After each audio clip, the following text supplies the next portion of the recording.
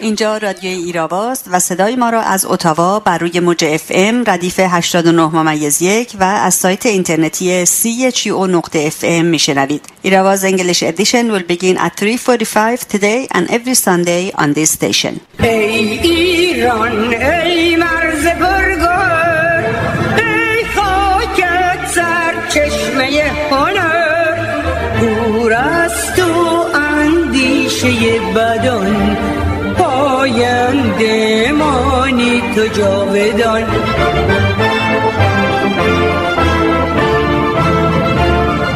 ای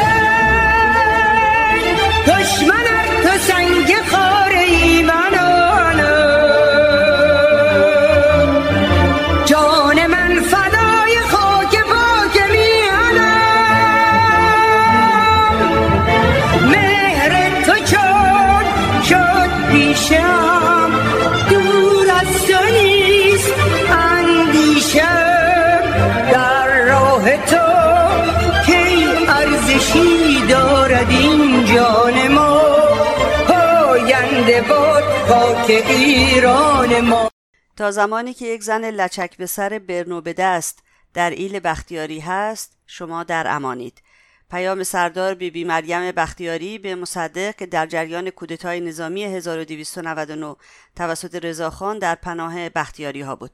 با سلام و درود به شما شنوندگان گرامی رادیو ایراوا، نرگس غفاری هستم و برنامه این هفته یک شنبه 14 مهر 98 برابر با 6 اکتبر 2019 رو آغاز می‌کنیم. پس از تقویم تاریخ و نگاهی به مهمترین رویدادهای هفته با میهمان این هفته آقای شهرام گلستانه خواهم بود و برنامه امروز ایراوا با بخش انگلیسی به پایان میرسه. ابتدا تقویم تاریخ.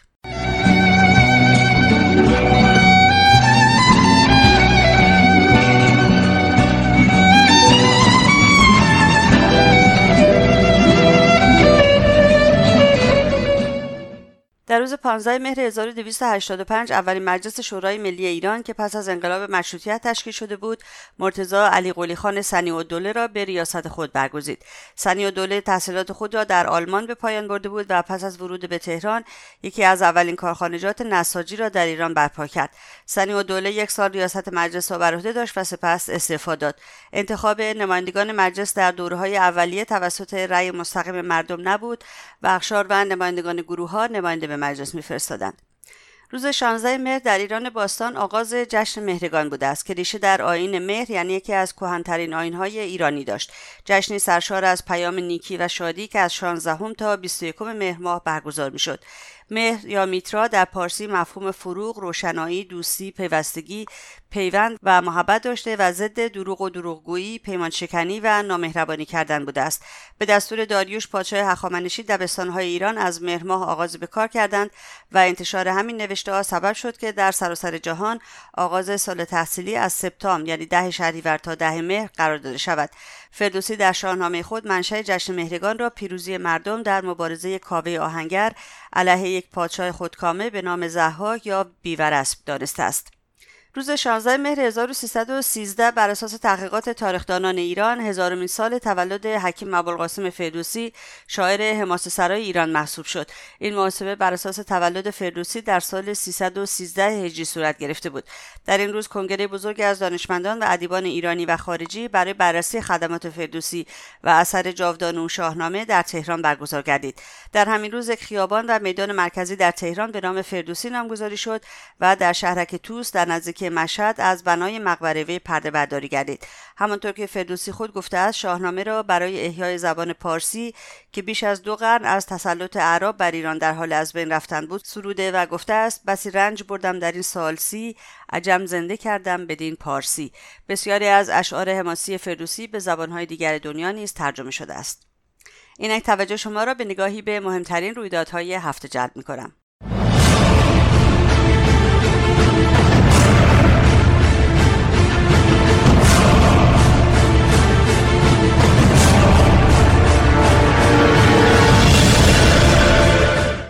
ابتدا خبری از کانادا.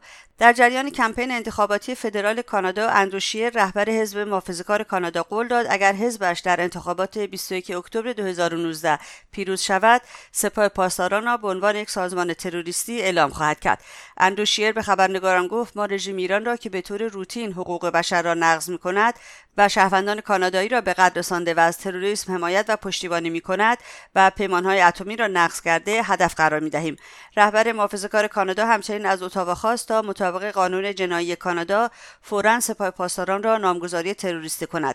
لازم به ذکر است که پارلمان فدرال کانادا در تابستان 2018 قطعنامه نامگذاری تروریست سپاه پاسداران را با اکثریت قاطع آرا که شامل نخست وزیر ترودو هم میشد تصویب کرد، ولی تاکنون از لیست‌گذاری سپاه پاسداران طفره رفته است. در خبر دیگر، روز چهارشنبه دوم اکتبر خبری در سایت العربیه فارسی درج شد مبنی بر اینکه کانادا سپاه پاسداران را در لیست تروریستی خود قرار داده است. یک منبع موثق به رادیو ایراوا گفت که این خبر صحت ندارد، ضمن اینکه در لیست گروه‌های تروریستی کانادا تنها نام نیروی قدس سپاه پاسداران موجود است. پس از بخش خبر با میهمان رادیو ایراوا به این موضوع، وضعیت رژیم پس از حمله تروریستی به عربستان و همچنین قیام مردم عراق خواهیم پرداخت.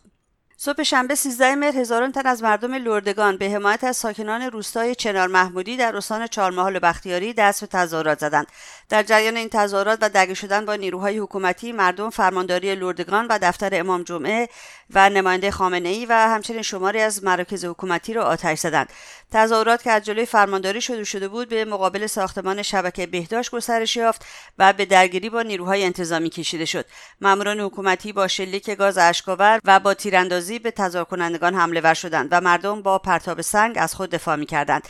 تظاهر کنندگان شعار می‌دادند مرگ بر دیکتاتور، نترسید ما همه با هم هستیم، نه غزه نه لبنان، جانم فدای ایران، مسئول بی‌لیاقت استعفا و مسئول بی‌لیاقت غیرت. در این تظاهرات که از روز چهارشنبه 10 مهر شروع شد، زنان روستایی نقش چشمگیری داشتند.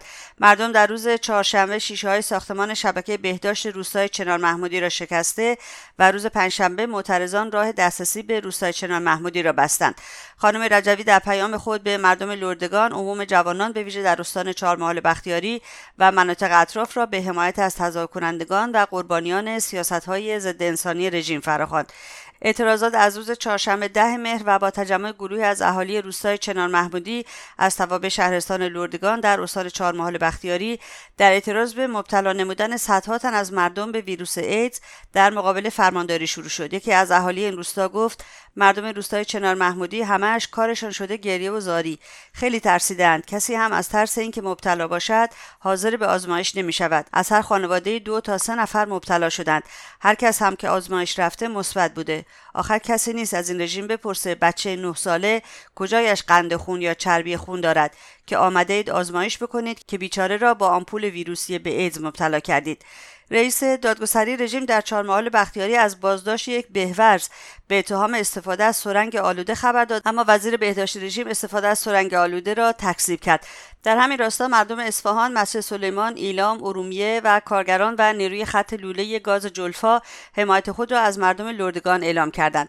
10 تن در اصفهان بر اساس فراخوان قبلی در 33 پل با شعارهایی از جمله هموطن با غیرت حمایت، لرهای ما بیدارن از اهانت بیزارند، وزیر بی‌لیاقت استعفا و چنار محمودی تنها نیست تجمع اعتراضی برپا کردند.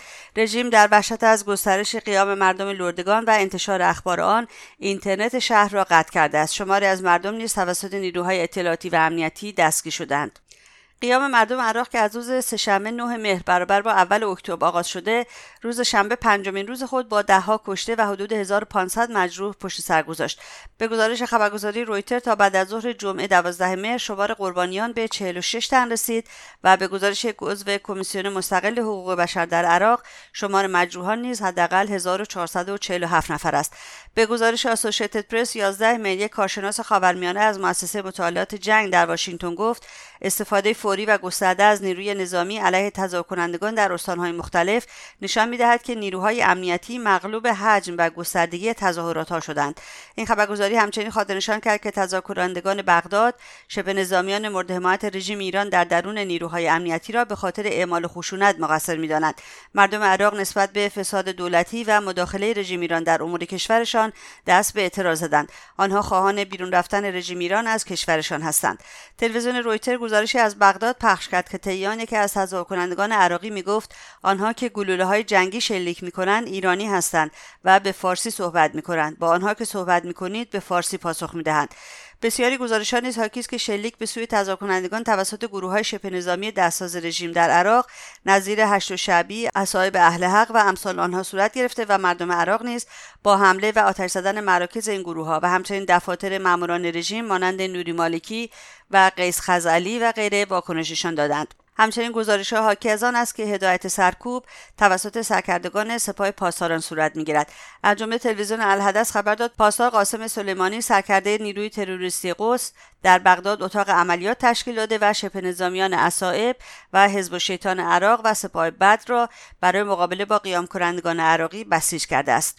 اسکای نیوز در گزارشی از کنفرانس مطبوعاتی شورای ملی مقاومت درباره نقش خامنه‌ای در حمله به تأسیسات نفتی عربستان گفت اپوزیسیون ایران با شواهد و دلایل فاش ساخت خامنه‌ای فرمان حمله به تأسیسات آرامکو را صادر کرده و بعد از تصمیم گیری شورای عالی امنیت رژیم ایران حسن روحانی نیز تصمیم به اجرای این حمله را تایید کرده است. اسکای نیوز نوشت علیرضا جعفرزاده معاون مدیر دفتر مقاومت ایران در آمریکا جزئیات حمله موشکی رژیم ایران علیه تأسیسات نفتی عربستان را فاش و خاطرنشان کرد پایگاهی که حمله به آرامکو از آن انجام شده پایگاه نظامی امیدیه واقع در جنوب غربی ایران در استان خوزستان میباشد. جعفرزاده گفت که برخی از اعضای سپاه پاسداران ایران در حمله به تأسیسات نفتی آرامکو شرکت داشتند و قبل از انجام حمله تعدادی از فرماندهان این شبه نظامیان از جمله فرمانده یکی از قرارگاه‌های استان خوزستان در نشست شورای عالی امنیت ملی ایران شرکت نمود. به چند خبر از سایت کمیسیون زنان شورای ملی مقاومت ایران توجه بفرمایید. به نقل از خبرگزاری حکومتی رکنا 8 مهر دادگاه کیفری گرگان برای 20 تن شامل 8 زن به دلیل شرکت در یک کلاس خصوصی مختلط یوگا حکم 50 ضرب شلاق صادر کرده است. این افراد در خرداد ماه به اتهام عمل منافی عفت بازداشت شده بودند. خبرگزاری حکومتی فارس 6 مهر نیز خبر داد مسعودی فرید از معاونان بهسیسی اعلام کرده در صورت گزارش و اثبات برپایی استخرهای مختلط در مهد کودک‌ها این موضوع به سرعت پیگیری و با آن برخورد می‌شود. عباس شاهی رئیس پلیس استان البرز نیز اعلام کرده برای 144 واحد صنفی و پوشاک اختیاریه پلم صادر شده و به 137 واحد دیگر تذکر دادند. حیدر عباسزاده فرمانده انتظامی خوزستان در خصوص عملکرد 6 ماهه این نیرو گفت نیروی انتظامی 50,000 فقره برخورد با افراد بر سر حجاب داشته که 97% کشف حجاب در خودروها مربوط به اهواز بوده است. عبدالله حسنی فرمانده انتظامی سمنان در مورد افزایش سرکوب زنان برخورد با بدحجابی را فرایندی 3 مرحله شرح داد که مرحله نخست آن تذکر لسانی، مرحله دوم تعهد کتبی و مرحله سوم تشکیل پرونده و برخورد قضایی خواهد بود. و گفت مرحله نخست این طرح در سطح استان به کمک 1100 ناظر به اجرا درآمده و تاکنون 4200 برخورد با افراد خاطی در سطح استان صورت گرفته است. مصطفی ایزدی از معاونان خامنه‌ای در ستاد کل نیروهای مسلح نیز اعلام کرد مجمع امر به معروف و نهی از منکر در 26 استان کشور 30,000 عضو دارد و هر 6 ماه یک بار گزارش خود را به خامنه‌ای ارائه می‌کند.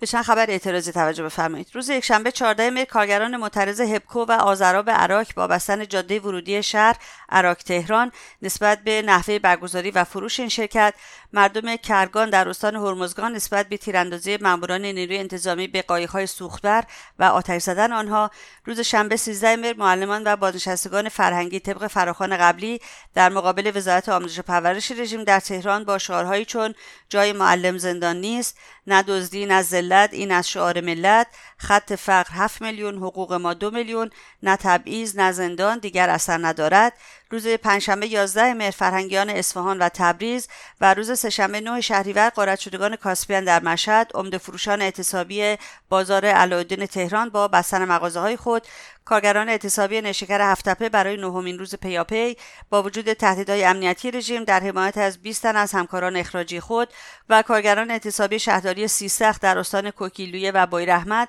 در 11مین روز اعتصاب نسبت به پرداخت نشدن 9 ماه حقوق تجمعات اعتراضی برپا کردند. دو زندانی بلوچ به نام‌های اسدالله علیزهی و عبدالحکیم شهبخش که محکوم به اعدام بودند برای اجرای حکم به سلول انفرادی منتقل شدند. خانواده این دو زندانی برای آخرین ملاقات به زندان کرمان مراجعه کردند. همچنین حکم اعدام دو زن در شهرهای خوی و اصفهان نهایی شده است. زهرا درخشان که از آبان 95 در زندان خوی به سر میبرد، در آبان 97 از سوی شعبه یک دادگاه خوی به اعدام محکوم شده بود.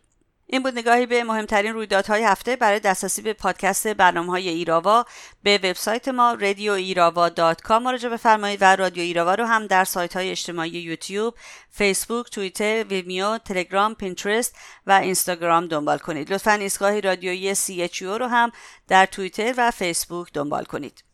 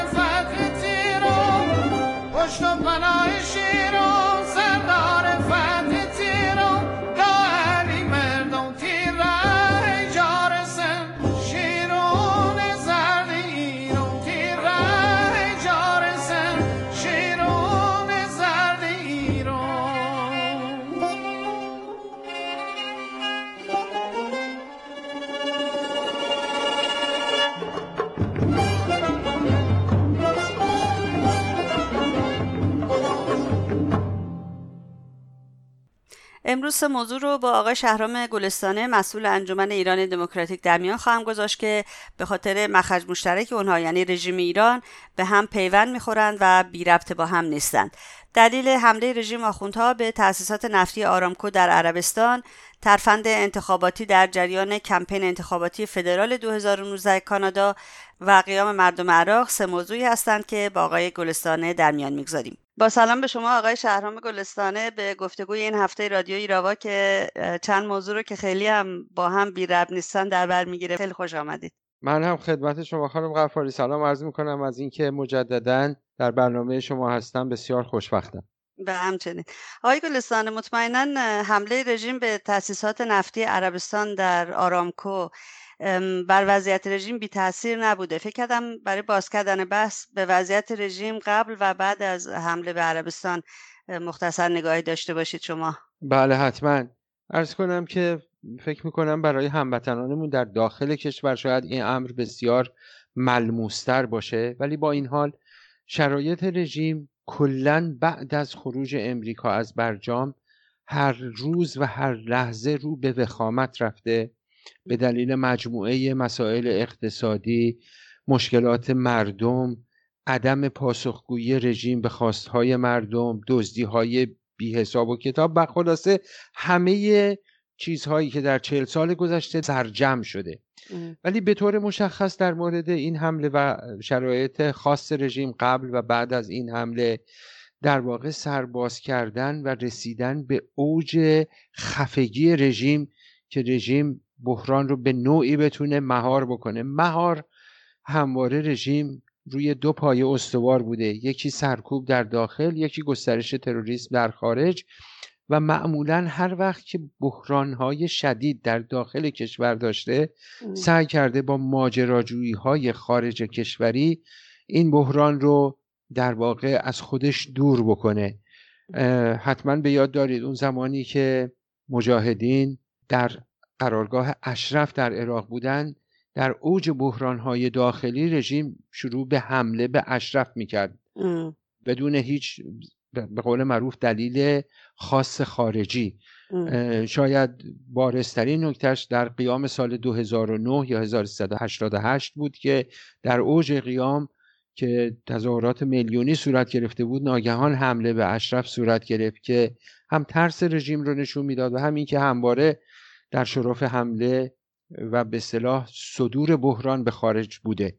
شرایط اقتصادی رژیم بسیار وحشتناک و وخیمه و فکر میکرد که با این حرکت، یعنی در واقع با نوعی ماجراجویی جنگی خارجی، بتونه بحران رو به خارج صادر کنه و بعد طبق همیشه بهانه‌هایی بیاره و یا این دست و اون دست بکنه و بتونه بحران رو به نوعی از سر خودش عبور بده با همه ریسک‌هایی که داشت. ولی همونطور که بعداً اگه در سوالات بعدی یا در تحلیل به هر حال به اون خواهیم پرداخت، واقعاً بر سر خودش خراب شد و در یک بنبست بزرگتر از بنبست اول قرار گرفت. خب رژیم، شما گفتید برای برون رفت از بحران ها معمولا دست به آشوب و ماجراجویی میزنه.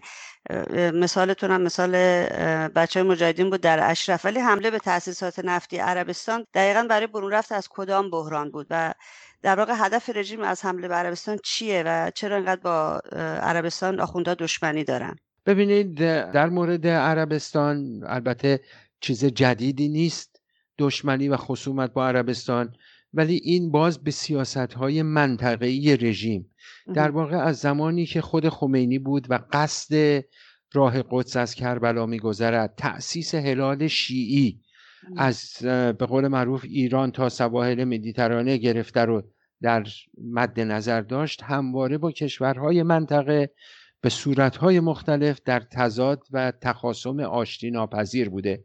در مورد عربستان حتما به خاطر دارید که حتی در زمان برنامه حج که معمولا یک برنامه مذهبی آرامیه که اون بلوا رو به پا کرد که چند صد نفر در مراسم حج چندین سال پیش کشته شدن و به تناسب حتی اگر برگردیم به وصیت‌نامه خمینی، شما میبینید که در وصیت‌نامه خمینی یا در آخرین نامه‌هایی که نوشته بود اشاره کرد که ما حتی اگر در اون زمان خب هنوز صدام بود، زمان خمینی میگفت ما حتی اگر از صدام بگذریم از آل سعود نخواهیم گذشت. یعنی این خصومت یک خصومت کینه‌ای بسیار شدید به دلایل مختلف، عمدتاً دلایل منطقه‌ای و سوق‌الجیشیه که با عربستان داشته، ولی منحصر به عربستان نیست. میبینیم در عراق هم همینطوره، منحصر به شیعه و سنی نیست. عراق که اکثریت شیعه است الان قیام‌های شدیدی در اون کشور در گرفته و خواست اصلی مردم عراق اخراج رژیم ایران و دستاندازی به منابع اون و فسادیه که این رژیم در کشورهای دیگه و دخالت‌هایی که در کشورهای دیگه صادر میکنه و انجام میده. آقای گلستانی، میشه گفت رژیم ایران قصدش چنگ انداختن روی عربستان هست برای اینکه قصد بلیدنشو داره در واقع، چون ریل مشابهی در رابطه با عراق انجام داد، در رابطه با سوریه انجام داد، در رابطه با یمن داره انجام میده؟ من کمی با این تحلیل شاید زیاد موافق نباشم، چون اون شرایط اجتماعی، جغرافیایی، سیاسی و اقتصادی که از عراق حاکم بود در عربستان حاکم نیست. اما شما میبینید با تحریک‌هایی که در یمن، در واقع یمن به عنوان خار کنار عربستان و حمایت‌هایی که از حوثی‌ها انجام میداد و انجام میده و به طور مستمر از اونها به عنوان یک در واقع نیروی کمکی یا نیروی مزدور استفاده میکنه، بیشتر هدفش باجگیری از امریکا و از غربه. این تحلیلیه که من دارم. حالا به دلایل مشخصی رو میگیم. قبل از حمله به تأسیسات آرامکو در عربستان شما دیدید که حمله به چند نفتکش رو مد نظر قرار داد و با اون شروع کرد. که این هم باز هدفش باجگیریه. رژیم یکی از کارهایی که همواره کرده از زمانی که رفسنجانی رئیس جمهور این رژیم بود، باجگیری، گروگانگیری و کارهای شبیه به این رو به عنوان یکی از اهرم‌های پیشبرد سیاست خودش به کار برده. این اهرم‌ها که اونطوری که خامنه‌ای حتی در صحبت‌های اخیرش گفت اهرم‌های فشاری هستند که خامنه‌ای به دولت توصیه کرد که ما این اهرم‌ها رو باید با حد اکثر امکاناتمون ازش استفاده بکنیم و هرگز دور مذاکره و مسالمت با این نیروها نباشیم. البته این در ظاهر قضیه از همواره رژیم به دنبال باجگیری بوده، ولی تن به خفت و خواری داده در نهایتش. از زمان باز گروگانگیری گروگانهای امریکایی در ایران گرفته تا همین الان.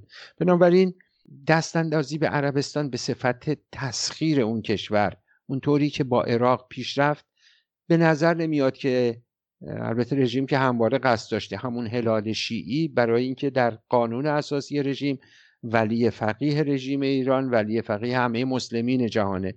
بارها به صراحت همین روزهای اخیر اعلام کردن، خود علم الهدا در نماز جمعه مشهد اعلام کرد که ما مرز جغرافیایی نداریم، شمال و جنوب نداریم، شرق و غرب نداریم، همه جا مال ماست. در این با شما موافقم، ولی در این که شرایط مشابه عراق رو بتونه در عربستان حاکم بکنه بعید میدونم که حتی در چشمانداز دور چنین چیزی رو داشته باشه، ولی بیشتر به عنوان باجخواهی از کشورهای غربی برای پیشبرد سیاستش استفاده میکنه. شما فکر میکنید این ماجراجویی های رژیم به کجا خواهد انجامید؟ سرانجامش چه خواهد شد آقای گلستانه؟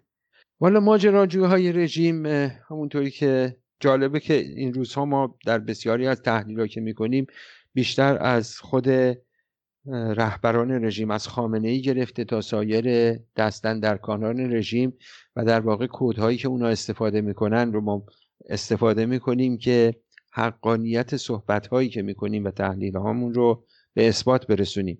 این ماجراجویی ها به هیچ جا برای رژیم نخواهد انجامید. شاید تنها اثر عملیش این باشه که جامعه جهانی رو یک بیشتر به ماهیت رژیم آشنا میکنه، دو در قبال ماجراجویی‌های رژیم متحدتر میکنه و سوم این که رژیم اون قصدی که داره که بتونه با این ماجراجویی‌ها زمان بخره این رو بر علیه خود رژیم میشورونه. من مثالهای مشخص در این رابطه خواهم زد. فرض بکنید در رابطه با بحث اتمی و هسته‌ای رژیم همین الان میبینیم که 3 کشور اروپایی که بسیار بسیار زیاد خواهان ادامه مذاکره و معامله و همین الان با ابتکار فرانسه خواستار در واقع ملاقات بین روحانی و ترامپ بودن، میان بیانیه مشترکی در مورد هم هسته‌ای و هم حمله رژیم به تأسیسات آرامکو در عربستان میدن. این دقیقاً برخلاف اون چیزیه که رژیم در چشمانداز خودش داشت که بتونه یک شکاف ایجاد بکنه. میبینیم که حتی کشورهای اروپایی در این زمینه با قاطعیت اومدن اعلام کردن که نتیجه گیریشون این بوده که حمله به تأسیسات آرامکوی عربستان کار رژیم ایران بوده و تهدیدات رژیم مبنی بر به عقب گام برداشتن در زمینه برجام و عقب نشینی گام به گام از تعهدات برجامی رو بسیار خطرناک و شایسته این دونستن که رژیم رو دوباره به شورای امنیت ارجاع بدن اگر رژیم دست به چنین کاری بزنه. بنابراین رژیم دست به یک خودزنی زده، هم در زمینه عقب نشینی گام به گام از برجام و هم همین حمله‌ای که در اولین سوالتون از من کردید. به هیچ جایی که رژیم لااقل مد نظر داره نخواهد رسید، ولی هدف به نسبت کوتاه مدت رژیم اینه که بتونه زمان بخره، بتونه به نوعی این رو به انتخابات آینده ریاست جمهوری امریکا کش بده و با این امید که رئیس جمهور آینده امریکا هر کی میخواد باشه دستش برای برداشتن تحریما کمی بازتر باشه و بتونن که با اون رئیس جمهور که هر کی میخواد باشه به نوعی وارد معامله و مذاکره بشن. این قصد کوتاه مدتش این. درسته.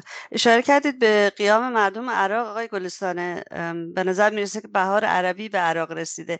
میخواستم از اون بپرسم قیام مردم عراق البته توضیح دادید برای چیه دقیقاً و چه تأثیری داره روی وضعیت رژیم آخوندها که الان وضعیت رژیم رو برای ما ترسیم کردید؟ ببینید قیام مردم ایران از زمانی که در واقع مالکی سر کار اومد، مردم عراق.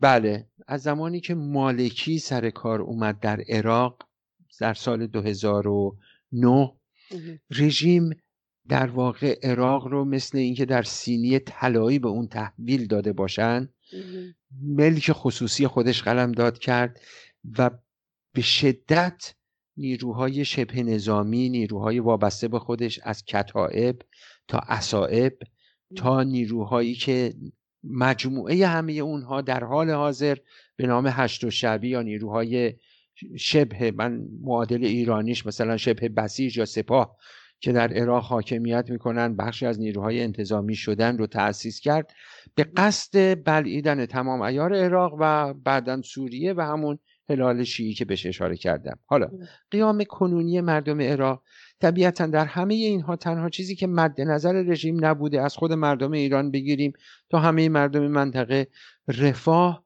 و بهبود حال زندگی روزمره مردم عراق هم این رو به چشم دیدن، کما اینکه مردم ایران 40 سال تجربه کردن. مردم عراق در روزهای اخیر بیشتر بعد از به اصطلاح به قدرت رسیدن و در دست خود گرفتن این نیروهای هشت شعبی و نیروهای انتظامی که چطور فساد سرتاپای، به خصوص فساد اقتصادی، سرتاپای دولت رو از صدر تا ذیل گرفته.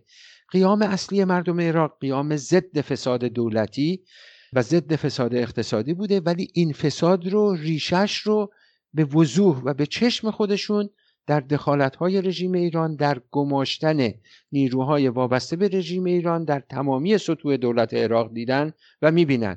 به همین دلیلی که می‌بینیم خواست اصلیشون الان در این تظاهرات و قیام‌هایی که الان به تقریباً اکثر استان‌های عراق و شهرهای عراق از جنوب تا شمال کشیده شده، در واقع اخراج رژیم ایران، اخراج نیروهای وابسته به رژیم ایران، خلعیت از هشت شعبی و پایان دادن به فساد دولتی بوده و همینطور خواستار پایین کشیدن عکس‌های خامنه‌ای و روحانی و قاسم سلیمانی و همه اونهایی که اونها رو باعث بدبختی خودشون در این فساد لجام گسیخته می‌بینن. آقای گلستانه، برگردیم کانادا. همونطور که میدونید انتخابات فدرال 2019 کانادا در راه است، روز 21 اکتبر همین ماه، دیگه چیزی هم بهش نمونده. میخواستم ارزیابی شما رو از فضای سیاسی کانادا بدونم با توجه به اجماع جهانی که علیه رژیم صورت گرفته و میگیره و همینطور نزدیک شدن سیاست‌های اروپایی‌ها به آمریکا. بله، انتخابات کانادا همونطور که اشاره کردید انتخابات پارلمان فدرال که دولت جدید رو انتخاب خواهد کرد 21 اکتبر برگزار خواهد شد. نظرسنجی ها در حال حاضر حزب لیبرال و حزب محافظه‌کار رو بسیار نزدیک به هم نشون میده. حزب NDP با فاصله بسیار بسیار زیاد در مقام سوم قرار داره. در مورد سوال مشخصی که راجبه، من یک کمی گسترشش میدم، در واقع سیاست خارجی مطرحه. چندین مسئله در این انتخابات مطرح شده که هم حزب حاکم سعی کرده به دلیلی که الان توضیح خواهم داد از اون تفره بره و همین که به هر حال سعی کرده که اصلا وارد این موضوع نشه، اون هم بحث رژیم ایرانه. در انتخابات سال 2015 نخست وزیر کنونی جاستین ترودو یکی از در واقع وعده هایی که داد این بود که سعی در تجدید رابطه با رژیم ایران بکنه که البته با مخالفت های بسیار شدید هم جامعه ایرانی و هم جامعه کانادا به صلاح مواجه شد و در عمل چنین کاری نه تنها صورت نگرفت، با کارهایی که رژیم کرد از جمله قتل کاووس سید امامی در زندان و بعد ممانعت از خروج بیوه ایشون که هیچ گونه کار سیاسی هم نکرده ولی حتی از خروج بیوه ایشون این رژیم خودداری کرد، کانادا بیشتر به این مسئله پی برد، به طوری که سال گذشته در قطعنامه‌ای که حزب محافظه‌کار ارائه داد یکی از خواسته‌هاش رد هر گونه مذاکره با رژیم ایران بود و یکی دیگه از خواسته‌هاش در لیست گذاشتن سپاه پاسداران به فوریت بود که در تعجب همگانی حزب محافظه‌کار و خود آقای تورودو هم به این قطعنامه حزب اپوزیسیون یعنی حزب محافظه‌کار رأی مثبت دادن. ولی از اون جایی که تا همین الان که در آستانه انتخابات هستیم این وعده و در واقع این رأیگیری پارلمانی حتی عملی نشده، الان باعث سوال زیادی برای بسیاری در جامعه ایرانی و در خود جامعه کانادا شده، به طوری که مجددا رهبر حزب محافظه‌کار آقای اندرو شیر تصریح کرد که در صورتی که ایشون به قدرت برسه، در واقع حزب محافظه‌کار بر سر کار بیاد، قطعاً این رو عملی خواهد کرد و سپاه پاسداران رو در لیست سازمان‌های تروریستی قرار خواهد داد و حزب لیبرال هیچ گونه موضعی یا آقای جاستین ترودو هیچ گونه موضعی در این زمینه خاص نگرفته و خواسته از این طفره بره، نه منفی نه مثبت، که به هر حال به نوعی بیشتر وارد مسائل داخلی کانادا بشن. ولی این اجماع جهانی قطعاً کانادا رو هم بیشتر به این سمت سوق میده که بر این قطعنامه‌ای که خودشون هم حزب لیبرال و هم حزب محافظه‌کار رأی دادن و هم در واقع جهتگیری عام سیاست‌های جهانی، سیاست سخت گیرانه‌تری در قبال رژیم و مزدورای رژیم در کانادا در پیش بگیره. و همطور که میدونید آقای گلستان، چند روز پیش خبری توی سایت العربیه فارسی درج شد که گویا حزب لیبرال کانادا سپاه پاسداران رو توی لیست تروریستی قرار داده و این خبر رو خب به شدت یه عده پخش میکردن با وجود اینکه این خبر کلا منبع نداشته اصلا. میخواستم خب میدونیم این خبر درست نیست، ولی فکر میکنید چرا همچین خبری تو این چنین موقعیتی، دلیلش چیه واقعا انتشار چنین اخباری؟ عرض کنم که من فکر میکنم بخشی از این، حالا بخوایم در واقع کلاه بسیار ساده لوحانه شاید بگذاریم به عنوان منبع خبر یا به هر حال پخش این خبر ناشی از شاید یک اشتباه بوده باشه، ولی به هر حال من به نکته شما میخوام اشاره بکنم که پخش این خبر در این شرایط شاید به نوعی برای ردگم کردن و اینکه خب این یک مسئله انتخاباتی نشه یا یک مسئله نباشه که مردم در واقع حسابرسی بخوان بکنن از دولت حاکم که آقا شمایی که رأی دادی چرا این کارو نکردی، بگن خب یه خبری هست و پخش شده و اینکه ما در لیست گذاشتیم و بسیاری این رو به عنوان به هر حال خبر مثبت دیدن که سپاه پاسداران در لیست گذاشته شده و در نتیجه بیان از این بگذرن، در حالی که همونطور که شما اشاره کردین خبر کلا درست نبود و شاید این رو که یک کمی با اکراه دارم میگم، گفتم بگذارین یه مقدار شک منطقی هم بکنیم که به هر حال چنین اشتباهاتی بوده باشه، ولی شاید به هر حال تأکید رهبر محافظه‌کار که در صورتی که به قدرت برسه آقای اندرو شیر حتما سپاه رو در لیست بگذاره، این خبر شاید به نوعی برای کمرنگ کردن این قول و تعهد حزب محافظه‌کاره که من تقریبا شک ندارم که در صورتی که حزب محافظه‌کار به قدرت برسه این قول رو عملی خواهد کرد. بله منم شک ندارم. البته من انقدر خوشبین نیستم مثل شما آقای گلستانه، فکر می‌کنم یک ترفند انتخاباتی بود که تا جایی که میشه حتی رأیایی که یا طرفداران حزب محافظه‌کار رو به سمت لیبرال‌ها بکشونن.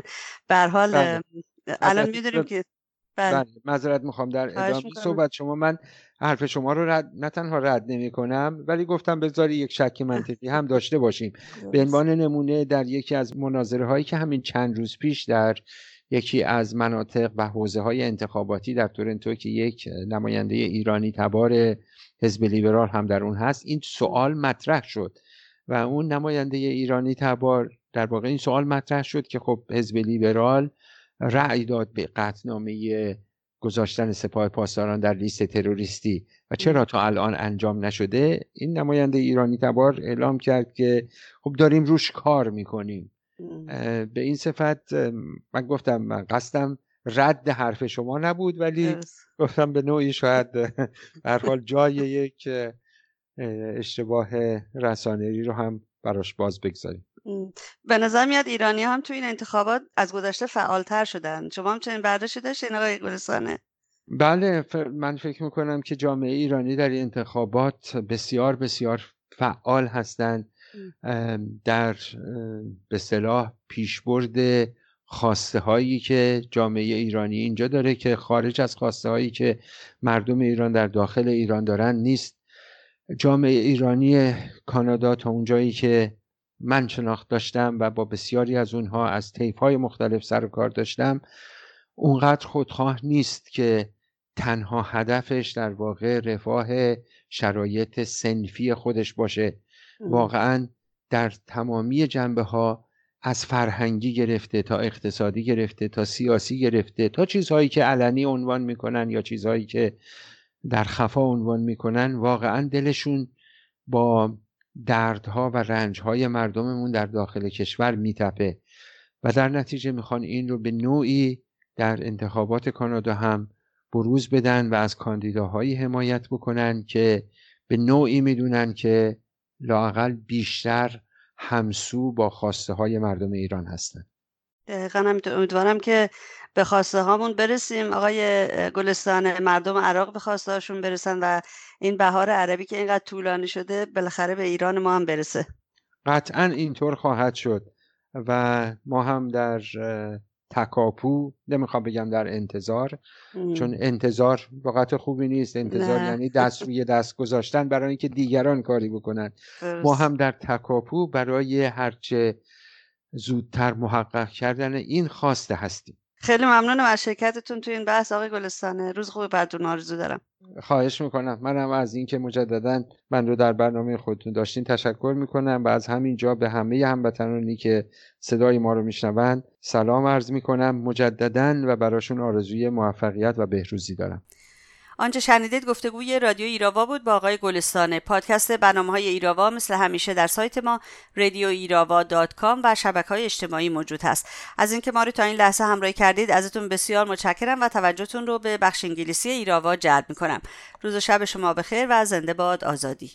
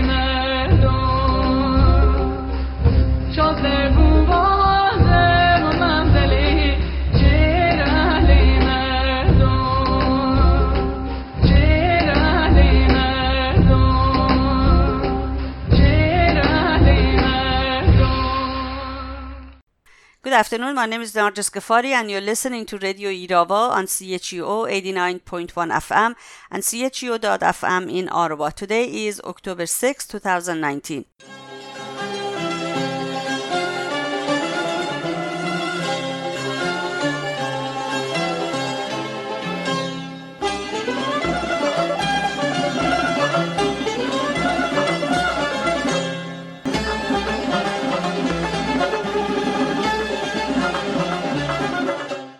During 2019 Canada's federal campaign, Andrew Scheer, leader of the PC party, promised to designate the IRGC, Islamic Revolutionary Guard Corps, as a terrorist entity.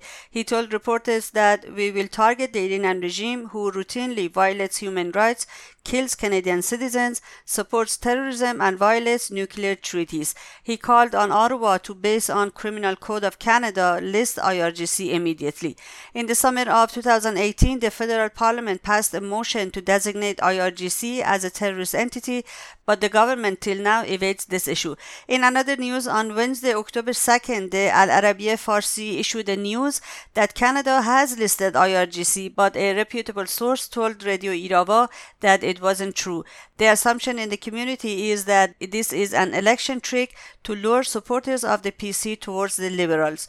Canadians will go to polls on Monday, October 21st to cast their ballots. The angry residents of Chenar Mahmoudi village in Lourdegan County held a protest gathering outside the Department of Health and Medical Care in Lourdegan on Saturday, October 5th. Chenar Mahmoudi village is located in Lourdegan County in Charmahal Bakhtiyari province in southwestern Iran. Lourdegan's youth also blocked the Lourdegan Khuzestan road. The state security forces attacked and brutalized the protesters to prevent expansion of the protest. They fired shots in the air to disperse the furious crowd. One of the protesters says the attack by security forces is horrible and we need help. The clashes and protests come in the wake of infection of more than 300 of the village residents with HIV/AIDS virus, including women, children, and even infants. It is said that the agents of the House of Health used the same disposable syringe multiple times while taking diabetes tests from the residents, causing a spread of the virus. Tehran saw expansion protests of Iranian teachers and educators on the World Teachers' Day, Saturday, October 5th. Most of the protesters were women. Iranian teachers and educators gathered outside the Department of Education in Tehran to demand their rights. Female teachers and educators held up flyers which read, "A teacher's place is not in prison." Poverty line 7 million tuman, a teacher's salary 2 million. Stop privatization of schools and adequate housing for pensioners. Iranian state media reported that the Criminal Court of Gorgan issued flogging sentences for 20 people, including 8 women, for attending a private mixed-gender yoga class. The participants in the class were arrested in June on charges of acting against chastity and are going to receive 50 lashes each. Masoudi Farid, a deputy of the National Welfare Organization, also announced that if they receive any report of kindergartens having mixed-gender pools for preschool children, the kindergarten would be rapidly dealt with and prosecuted. Abbas Shahi, chief of police in the province of Alborz, Iran, announced that his forces had warned 144 clothing stores against stealing and verbally warned around 137 businesses and shops. Haydar Abbaszadeh, commander of the State Security Force of Khuzestan, also reported on the 6-month conduct of his forces, saying the State Security Force of Khuzestan has dealt with 5,000 cases of improperly veiling, 97% of which involved removal of the veil inside cars in Ahvaz. And Abdullah Hassani, commander of the State Security Forces of Semnan, explained that dealing with women who are improperly veiled is carried out in 3 stages. The first stage is giving verbal warning, the second stage is obtaining a written commitment, and the third stage involves filing legal cases against the accused. Hassani said the first stage of the plan has been enforced with the help of 1,100 plainclothes agents who have so far dealt with 4,200 offenders across the province. For more news regarding Iran, please visit radioirava.com or go to chio.fm and follow the links to our website. And that's it for this edition of Radio Irava, and thank you very much for being with us. Be sure to tune into Irava next Sunday at 3 p.m. our local time, right here, chio.fm and chio 89.1 FM. Till then, goodbye and bedrood, and as always, long live freedom. Have a great day.